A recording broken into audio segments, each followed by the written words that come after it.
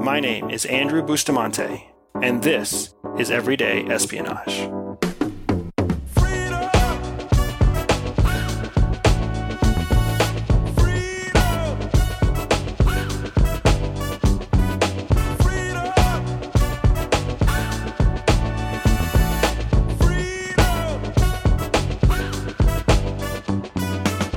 Choosing to leave CIA was one of the hardest decisions I've ever had to make in my life. I had amazing friends and colleagues serving undercover along with me, and leaving CIA meant also having to leave them. And one of the closest friends I had to say goodbye to was a guy who worked a sensitive case with Jihi and I. Let's call him Tom. Now, Jihi and I served as a tandem operational couple for a long time, and we knew each other's ops tempo, we knew each other's preferences, our attitudes. We could almost predict one another's next thought, and it wasn't easy when Langley assigned us to work with a new guy. It was especially hard when they told us that we had to meet this new guy for the first time in the field, in Alias, and then take him somewhere private to authenticate and break cover and set up shop. But those were the orders, and we were sworn to follow them. I remember my first thought when I met Tom was, damn, he is tall. Now, he was huge. Standing 6'6" may not be that rare in the US, but it's super awkward once you get outside of the Western world, and our op was thousands of miles away from the nearest American farm. But despite his painfully American height and skin, his accent, his American attitude, Tom was a born operator. When it came time to do the work, that dude knew how to disappear.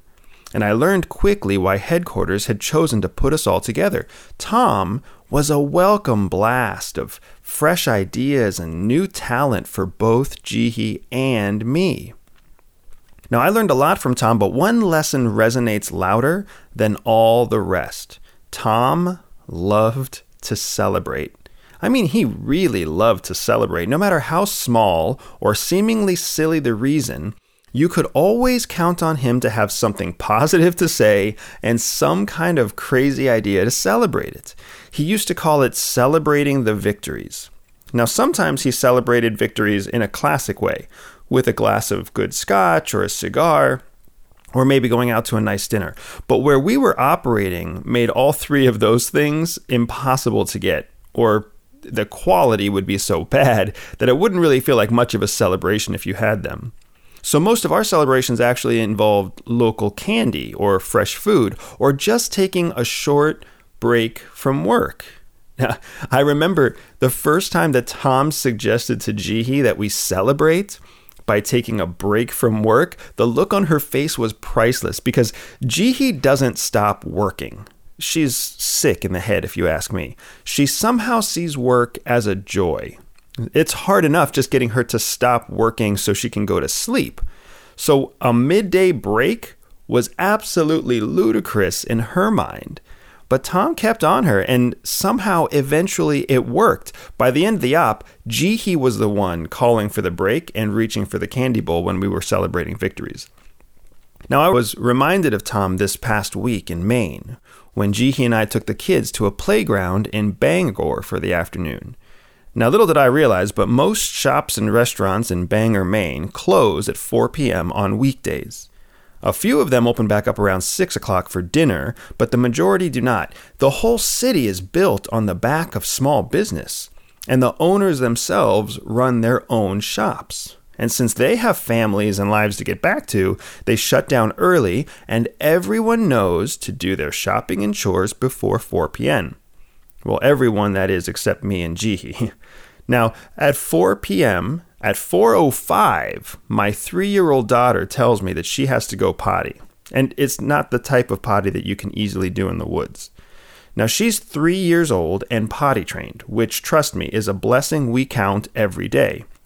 But like all parents, we also know how devastating an accident can be to a child's progress when they're that age, especially when those accidents happen in public.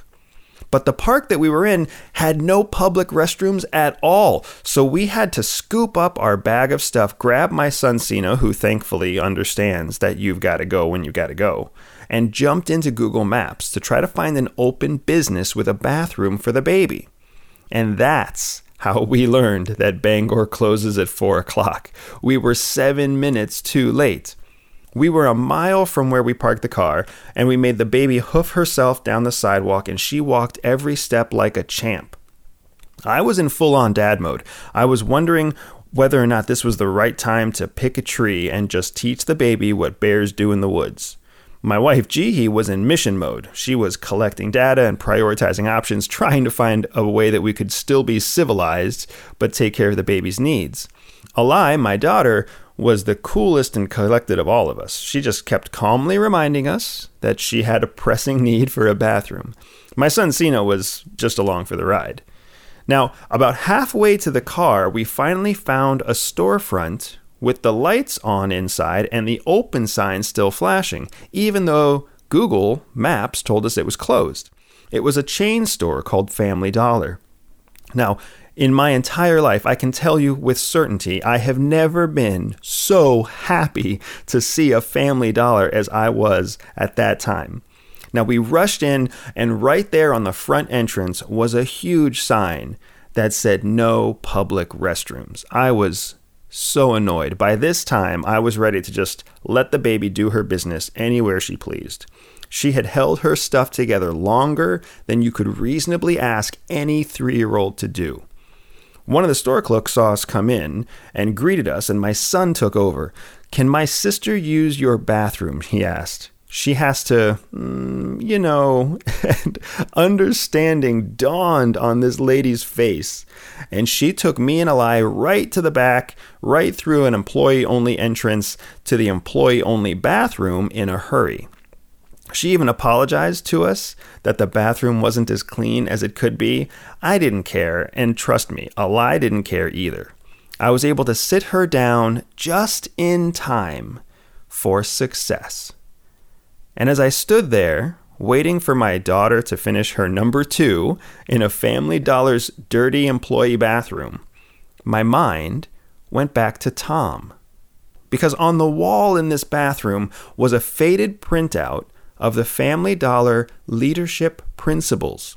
And principle number 8 said, "We celebrate the big and little wins." The day was full of wins. It was a beautiful day. We had a fun time at the park. The baby told us when she had to go. Every step of the entire ordeal, from Google Maps telling us everything was closed, thank goodness we had a signal, that's a win, all the way to my son asking the clerk to use the employee bathroom. It was win after win after win. But we weren't celebrating those wins. We were just rolling right through them. This was classic Andy and Jihi tandem CIA couple. What we needed was a little more Tom. So that's exactly what we did as soon as the baby was done in the bathroom. We celebrated. We must have put $30 of new business into that Family Dollar, which goes a long way in Family Dollar. We bought coloring books and Matchbox cars. We bought toy sunglasses and silly putty. We bought a candy bar for every one of the ladies that was on shift that day just to say thank you. We told Alai how awesome she was. We told Sina how awesome he was, because without both of their hard work, we would have failed the day for sure. And as we checked out, I reminded Jihi that I was thinking about Tom, and she had a big old smile come across her face too. He'd be proud of us. I took a picture that day of that faded Family Dollar printout, and I shared it on Instagram. So if you are on Instagram, check out my profile at Everyday Spy, and you can see what that faded old printout looks like. Now, you have more victories every day than you realize. Some are big, some are small, but they all happened because you took some kind of action. Take credit for the effort that you put in, own it, and then celebrate the outcome, because every celebration will lift you up to a bigger challenge and a better outcome. You may be a long way from what you're trying to achieve, but I promise you that you aren't that far from your next victory. And when you realize that, and you act on that, you are celebrating like spies in the field. And more importantly, you are outpacing, outperforming, and outgrowing your competition who let their victories pass by ignored. Celebrating small and big victories is your path to success. And that is Everyday Espionage. Everyday Espionage is dedicated to one thing: educating everyday people. I know that not everyone will listen, but those who listen will learn. If you learned something new today, click subscribe, review, and share the podcast with a friend.